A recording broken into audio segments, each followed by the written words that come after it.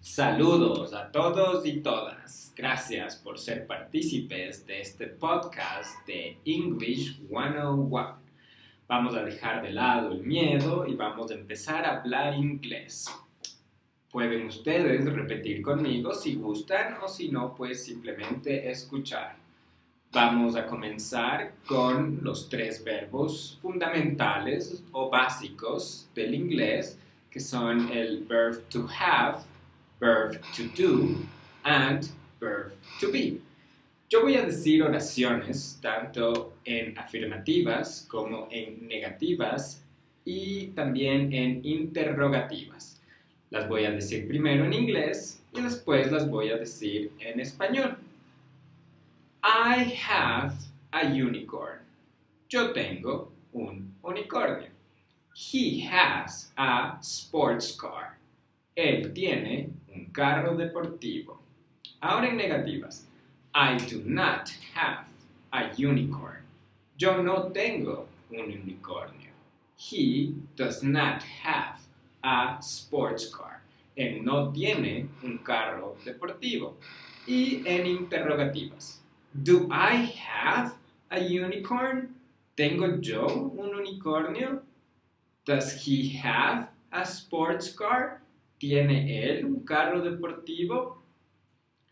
Vamos a continuar con el verbo to do. I do kirigami. Yo hago kirigami. She does origami. Ella hace origami. Ahora en negativas. I do not do kirigami. Yo no hago kirigami. She does not do origami. Ella no hace origami. En interrogativas, do I do kirigami? ¿Hago yo kirigami? Does she do origami? ¿Ella hace origami? Vamos a finalizar con el verbo to be. I am a teacher. Yo soy un profesor. She is very happy. Ella está muy feliz. En negativas, I am not a teacher. Yo no soy un profesor. She is not very happy. Ella no está muy feliz. En interrogativas, am I a teacher? ¿Soy yo un profesor? Is she very happy? ¿Ella está muy feliz?